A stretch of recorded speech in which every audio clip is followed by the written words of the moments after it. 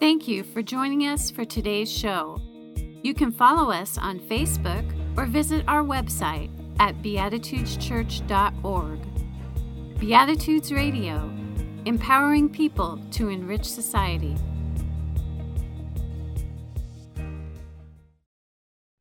Today's scripture verses are from the Old Testament, Song of Solomon, chapter 1, 1 through 7. And they begin Pastor Tony's new sermon series, Does the Bible Do Sex? Poetic in nature, these verses, they evoke love and sensuality and are a collection of poems spoken alternately between a man and a woman. The Song of Songs, which is Solomon's. The bride confesses her love. She, let him kiss me with the kisses of his mouth, for your love is better than wine. Your anointing oils are fragrant. Your name is oil poured out. Therefore, virgins, love you. Draw me after you. Let us run. The king has brought me into his chambers. Others, we will exalt and rejoice in you. We will extol your love more than wine. Rightly, they do love you. She, I am very dark, but lovely. O daughters of Jerusalem, like the tents of Kedar, like the curtains of Solomon, do not gaze at me because I am dark, because the sun has looked upon me. My mother's sons were angry with me. They made me keeper of the vineyards, but my own vineyard I have not kept. Tell me, you whom my soul loves, where your pasture, your flock, where you make it lie down at noon. For why should I be like one who veils herself beside the flocks of your companions? Now, according to the Bible, what do you think? That sex was primarily meant for reproduction or for pleasure? S-E-X. Growing up, I wasn't even allowed to say that word. The most I could do is spell it. S-E-X. In fact, now when I look back at my childhood, my growing up years, I realize that I received more negative messages about sex than I did any positive messages about it. One of the key messages that I was taught by my parents, my church, and even the private school that I attended was wait. Wait. Wait until you get married. And what that meant in this waiting period was from the time of puberty to the time that I got married, I was not supposed to do anything sexually with another person. Full stop. That was it. No questions asked. The other thing that I was told was that self-pleasure or masturbation was a sin.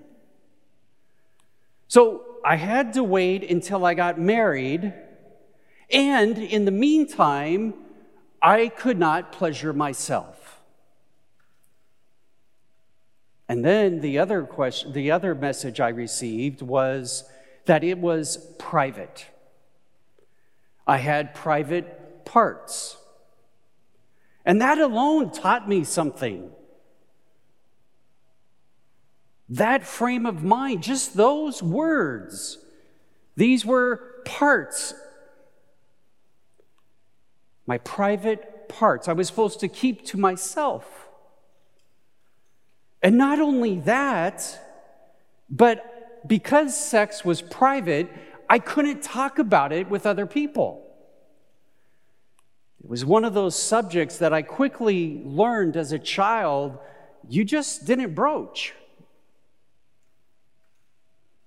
It was kept silent.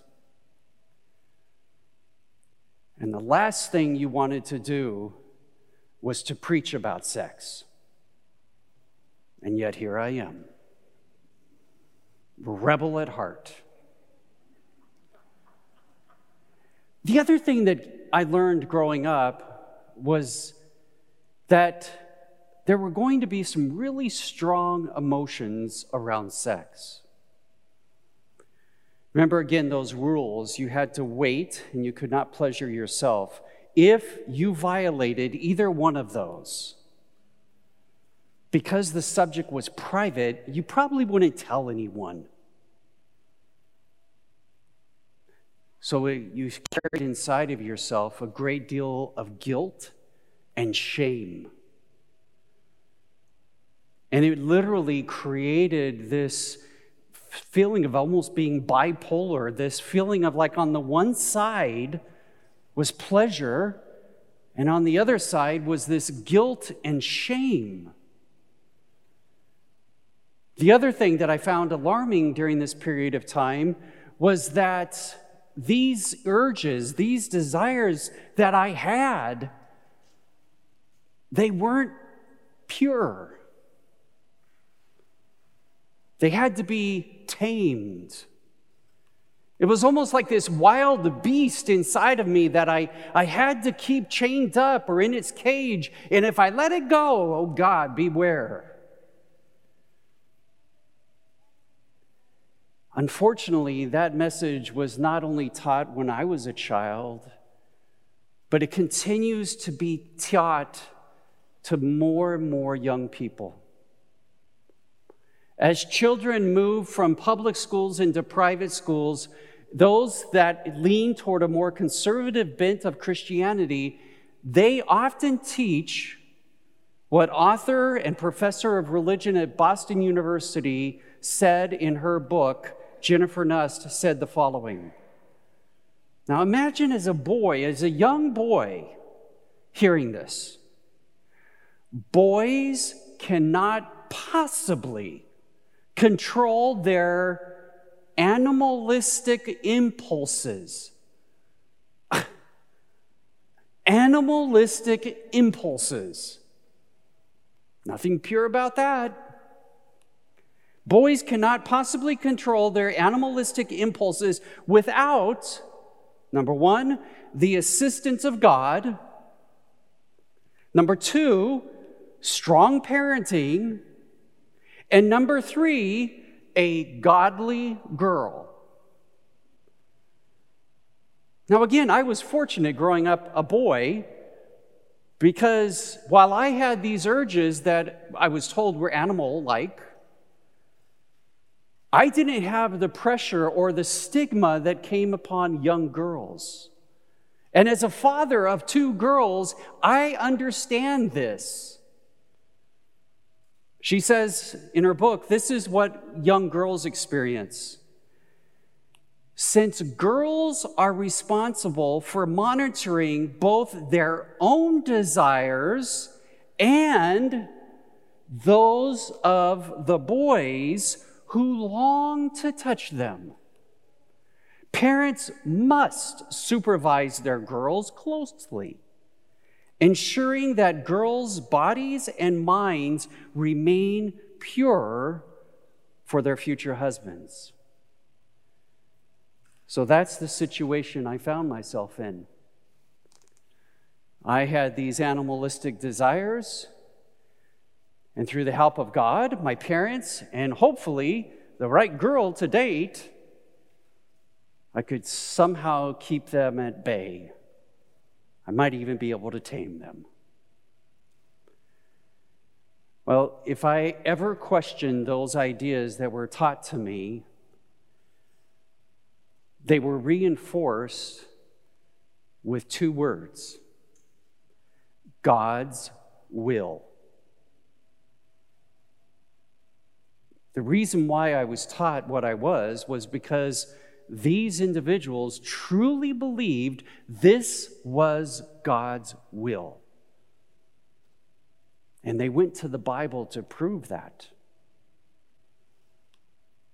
In Genesis, there's the story of the creation of humankind, and it starts with Adam and Eve.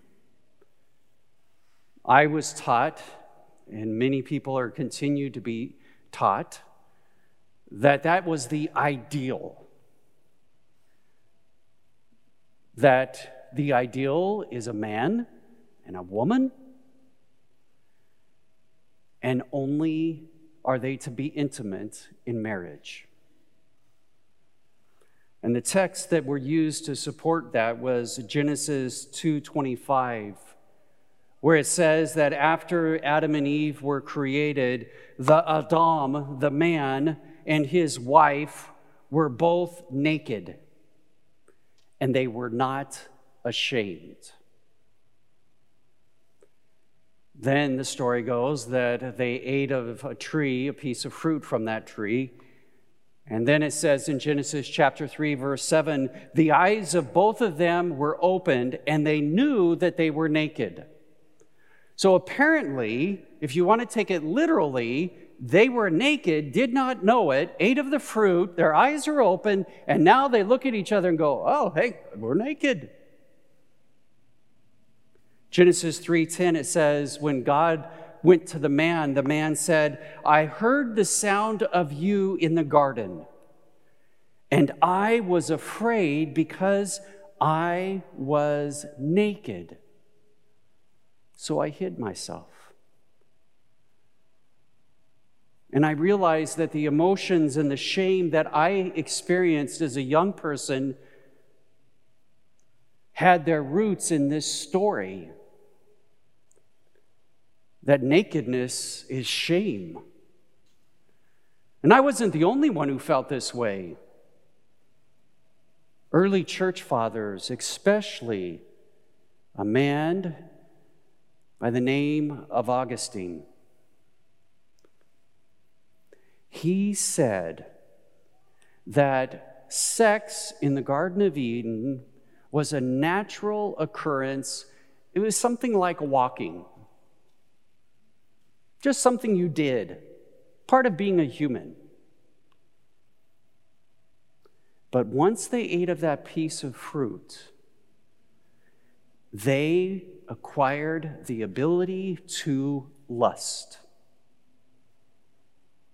And that is what they saw as being sinful. Those desires are seen as sinful. No wonder I was taught they were animalistic.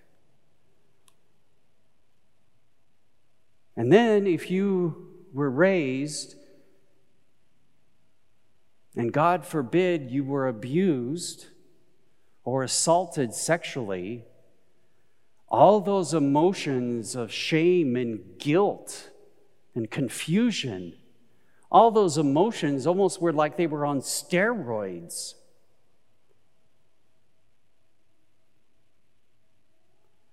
So what is the answer? I don't have one for everyone, but I will share with you what I wish I had been taught. First of all, I wish I had been taught that when it comes to the Bible and sex, it's not as simple as people want it to be.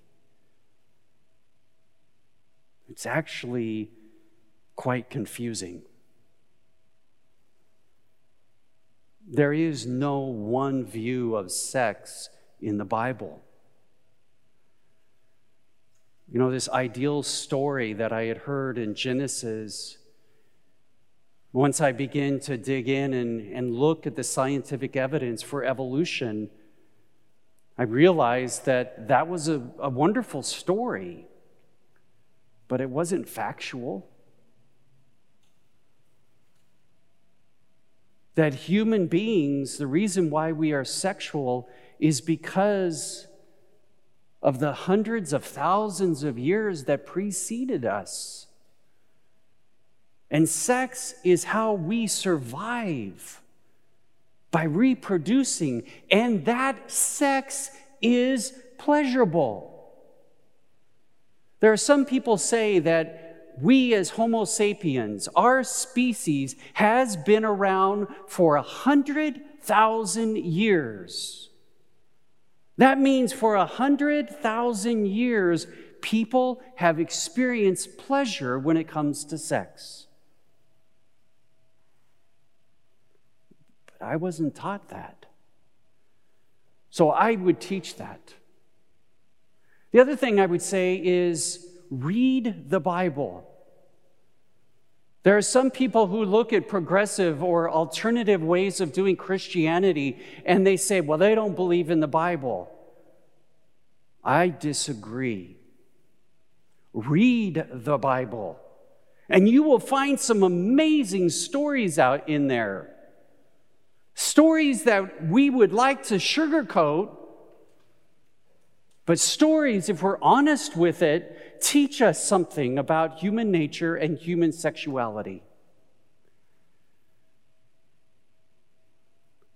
Read the story about Ruth and her mother-in-law. Then keep reading and read the story of Ruth and Boaz.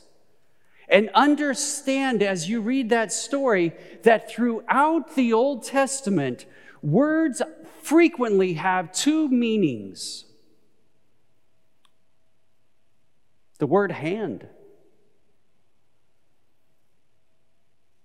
can also be used for the male reproductive organ. Same with the foot. But we have a G-rated Bible. And we're not given those options to understand. But when you read Ruth and Boaz, all of a sudden, if you have that knowledge, you begin to realize, like, uh-oh. Now, what Ruth does is very, very bold and aggressive.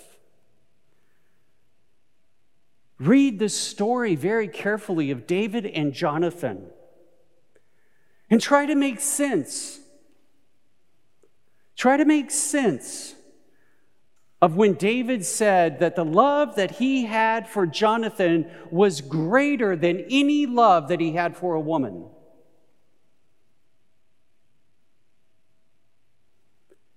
And then read about Solomon. How many wives and concubines he had.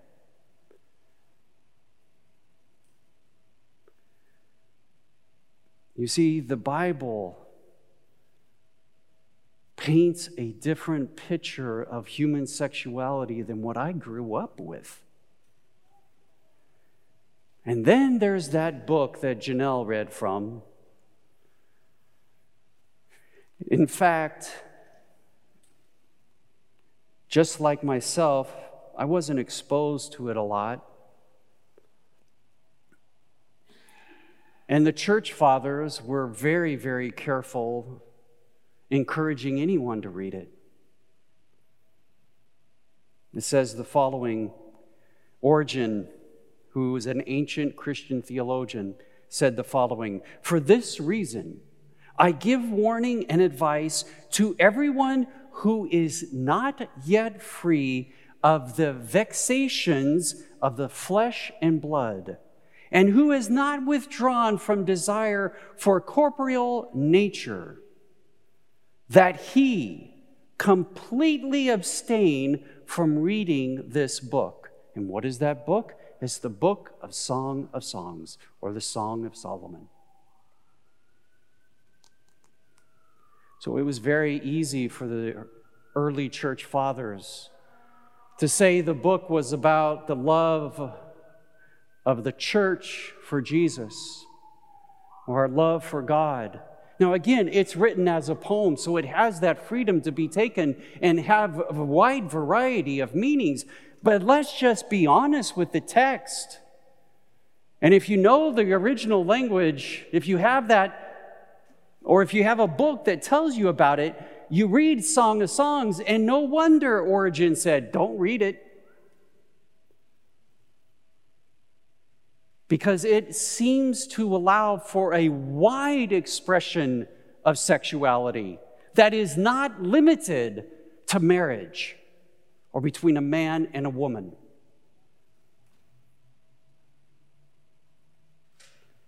And so that's the first thing I would do, is I would teach people the Bible is not as simple as it is taught to be. Number 2,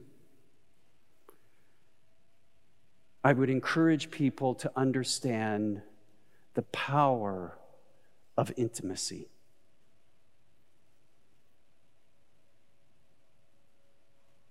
Intimacy for oneself and intimacy for another human being.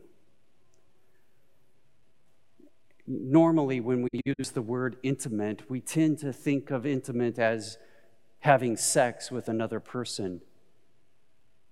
But the reality is there are a wide variety of ways in which two people can experience different degrees of intimacy. And one is not better than the other.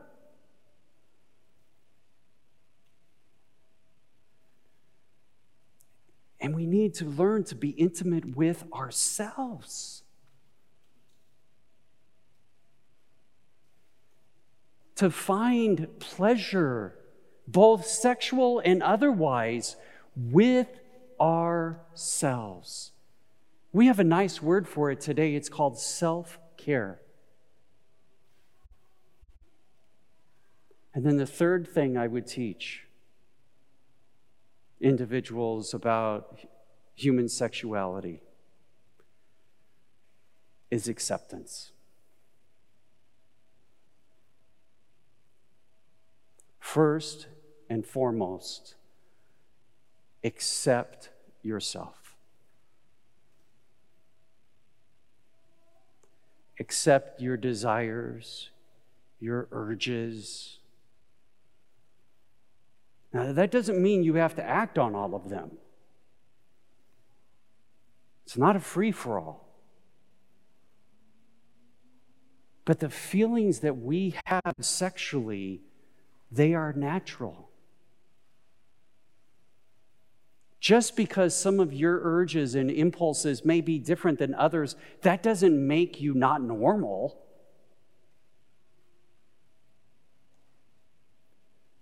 So to accept oneself, and once you learn to accept yourself, it becomes a lot easier to accept other people's expression and desires when it comes to sexuality.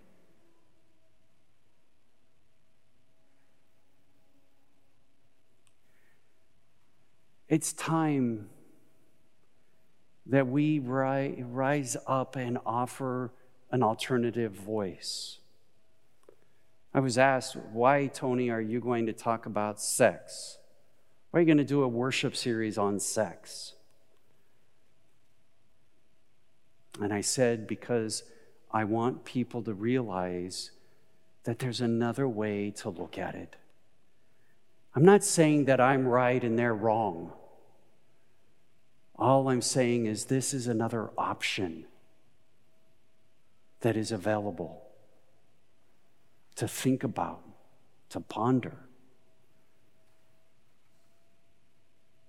So no matter where you stand, do yourself a favor and a favor for those that you love. Accept who you are. Thank you for joining us for today's show. You can help us to continue this program by making your donations at beatitudeschurch.org/online-giving. Beatitudes Radio, empowering people to enrich society.